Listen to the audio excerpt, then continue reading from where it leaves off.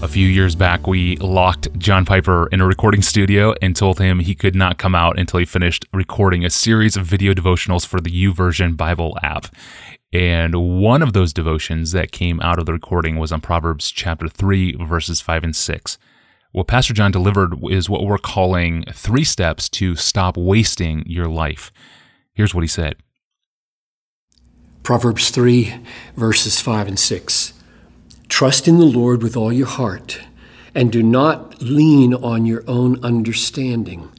In all your ways acknowledge him, and he will make your paths straight. That verse probably is the one that my mother quoted most often in writing me when I was in college and graduate school.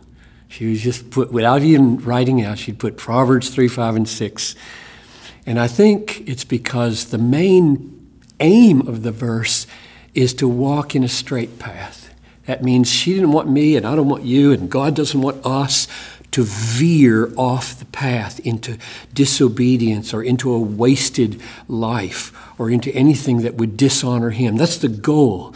He'll make your paths straight to obedience, straight to everlasting joy, straight to a God-honoring life. And he says there are 3 steps to get there, right? First, trust in the Lord with all your heart.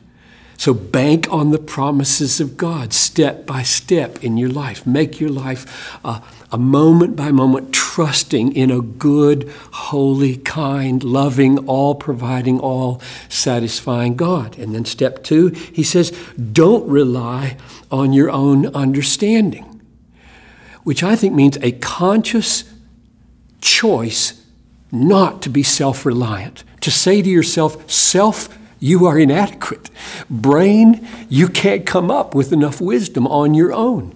You have to turn away from self-reliance. Of course, that doesn't mean that you don't think and you don't plan. It just means you don't bank on it. The horse is made ready for the day of battle, but victory belongs to the Lord. So even in the midst of our planning and thinking and using our minds, we're leaning on something else. We're not leaning on our own resources. And then the third one is, in all your ways, acknowledge him, which I think means, the Hebrew says, in all your ways, know him.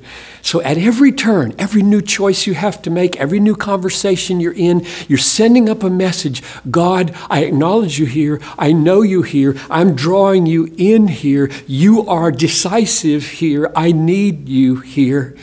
And if we follow those, trust him, renounce self-reliance, bring him into every situation, he's going to make our path straight. He's going to keep us from wasting our lives or destroying ourselves and others in the path of sin and bringing us to everlasting joy. Amen. Thanks for listening to the Ask Pastor John podcast. And tomorrow, John Piper is back with us, and we have a question. Really, it's a series of 3 questions. Should pastors be paid? Should we meet in church buildings or houses? And should we have sermons every week? A 3-in-1 bonus episode. All that tomorrow on the Ask Pastor John podcast with author and longtime pastor John Piper. I'm your host, Tony Reinke. We'll see you tomorrow.